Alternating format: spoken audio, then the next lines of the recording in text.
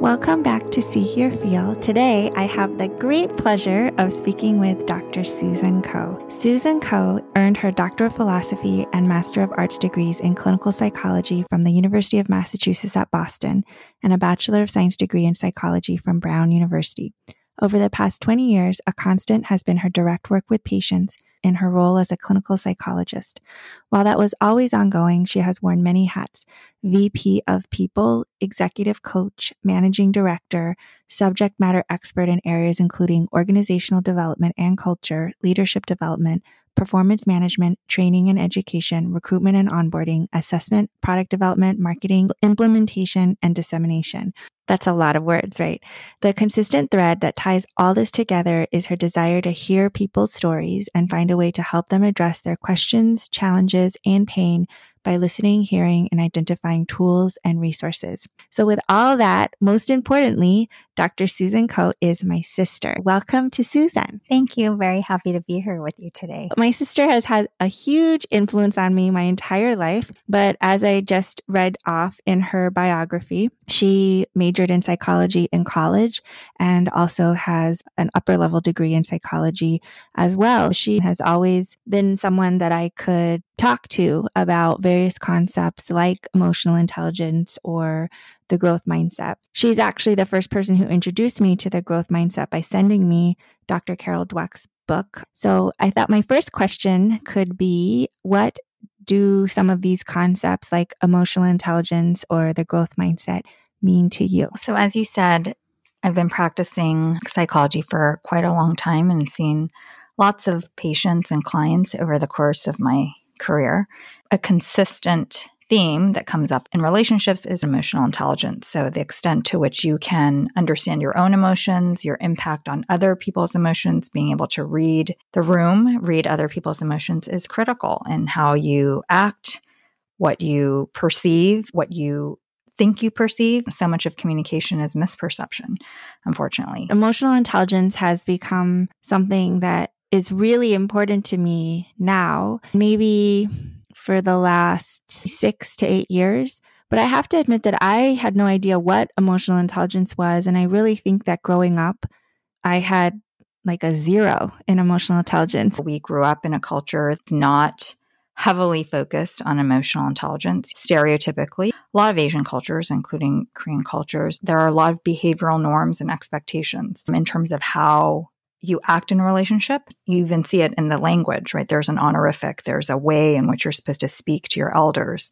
So there's a lot of dictates for how you're supposed to be that's based on behavior as opposed to reading someone's expressions, understanding their emotions. We didn't grow up with emotional intelligence. If you happen to be in a culture or a family that appreciates emotional intelligence and teaches you intentionally, then maybe you're one of the lucky ones. But I see couples, people in relationships, across workplaces, across different social settings, they still do not know necessarily how to interact with one another because they're misperceiving cues. They're misperceiving what people are saying, how they read behavior, how they understand emotions. It happens all the time. What I realize talking to you right now, that most of my life, I guess I would say, I have tried to hide what I feel. And it's really liberating in a sense to really put emotional intelligence into action, I think, and be authentic with how I feel. Not all the time, every single moment, but be able to really express, say at the end of the day with someone that I trust, how I felt or how I feel about a certain event or something that happened. And it's been really, I think, something that has changed the way that I'm able to react and process things. It's another way, I would say, that you can have some reflection. This idea of emotional intelligence is relatively new because still I think there's a bias against emotions, right? Against feeling. It's fluffy. It makes you weaker. You know, that whole adage of boys aren't supposed to cry, kids aren't supposed to cry, adults aren't supposed to cry. These are all things that I think are still a very deeply rooted part of our society. And until we can really accept that there is a range of emotions and there's value to that range of emotions, we're going to continue to struggle with how to share that, how to have that emotional intelligence, because we're all so busy trying to hide what we actually feel. Yes. Can you talk a little bit about the growth mindset? Carol Dweck's concept of the growth mindset is revolutionary. It's incredible. It was revolutionary, this idea that you could change, right? That you can intentionally be thoughtful about how you want to do something differently. I work with a lot of young professionals. Everyone thinks they're an imposter in their workplace because they feel like they are not good enough. All of this is related to not having a growth mindset. I realized when I read that book that really I grew up with what the contrast, the antonym, kind of what Dr. Dweck calls the fixed mindset. I guess I was lucky in the sense that people told me I was smart. So smart being usually seen as a positive trait, I was viewed positively. But the problem with that being always told I was smart is I was definitely afraid to fail. And anytime a certain concept in school didn't come easily to me, or if I felt challenged, I didn't want to admit it. I think I felt a certain amount of shame, really, and embarrassment at not being able to get it right away. And then I would think, oh my gosh, I don't want to be challenged by this because I don't want people to realize that I'm not smart. So that's the fixed mindset where you don't want to be challenged because then it goes against that core identity. I definitely had a fixed mindset, and it's been also quite liberating, just like with emotional intelligence. It's been quite liberating to have a growth mindset and be like, oh, okay, I don't know this, or I have no idea what this means, or this I find very challenging, but that doesn't mean that I'm not smart. And actually the smarter thing to do is to admit that either I need help or, okay, I'll fail however many times at this before I finally get it. First of all, you're the poster child for someone with a growth mindset. The ability to keep learning and be excited by that, challenging yourself, certainly that's a lot of pressure when you tell someone they're good at something. And yes, it's seemingly a compliment. That's what I did my whole master's thesis on, the whole idea of the model minority myth and the challenge that it creates for kids. Because if you think that you are supposed to be smart, or you're supposed to be an athlete, or you're supposed to be fill in the blank, and then your whole identity is wrapped up in that, or people are telling you that's what you are, and then you're not quite measuring up, that's not who you are, that's quite damaging too. Unfortunately, we don't often think about the damage of that because it seems, oh, it's a positive stereotype, right? Asian people face this all the time. You're smart, you're this, you're that, you're all good, right? But then what happens when you don't? You're not that. Where do you fit in? Developmentally, kids are just trying to fit in for a long period of time or figure out who they are. Adults are trying to figure out who they are. Yeah. I recently spoke to Will Bynum as well as Luna Dolezal, who do research and a lot of work in shame in medical learners, and talk about how when a lot of medical learners who have been told probably much of their lives that they're smart can react to not knowing things with shame.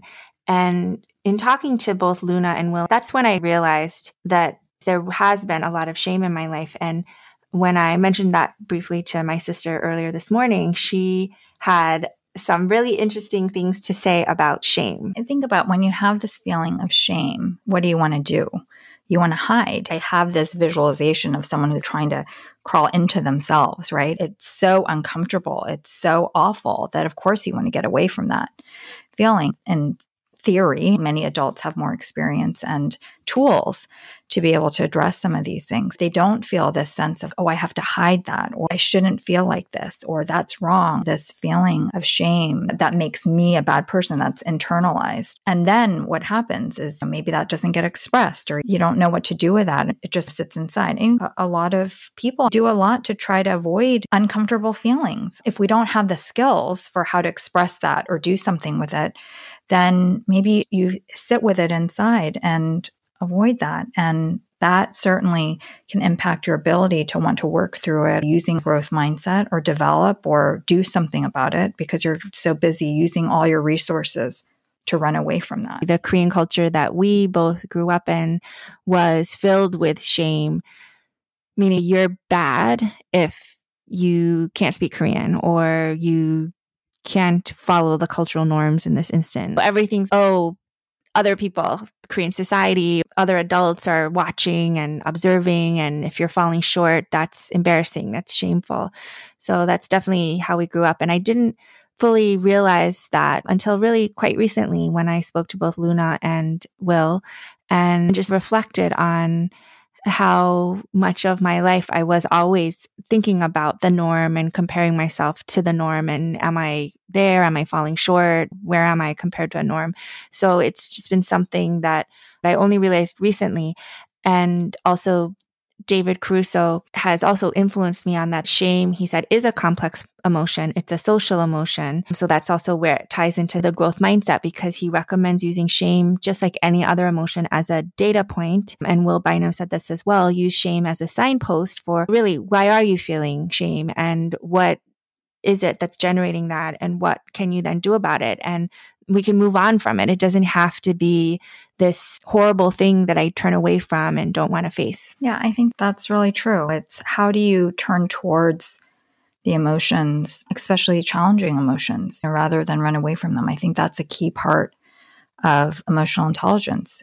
Rather than wanting to hide, that you're wanting to express that, to figure it out, even if you don't have the answers. That's another thing maybe that you and I grew up with a lot, is trying to have the answers before you express something or the solution. And sometimes you don't know. Maybe you might not even know how to articulate how you feel. And then maybe that turns into shame because it feels shameful not to know or not to have an answer. But I like that idea that there's a social aspect to it. And maybe that social aspect is also trying to learn together.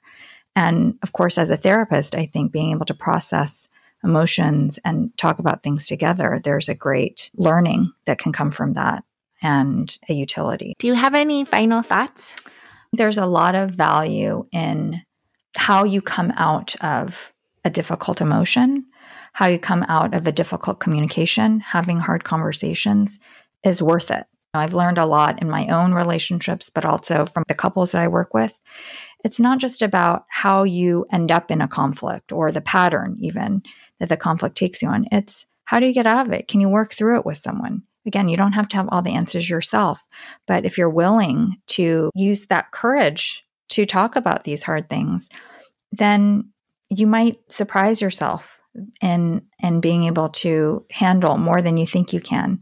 Rather than hiding, it's about expressing it. I love that. Thank you so much for spending the time with me to do this today. You're welcome. So fun.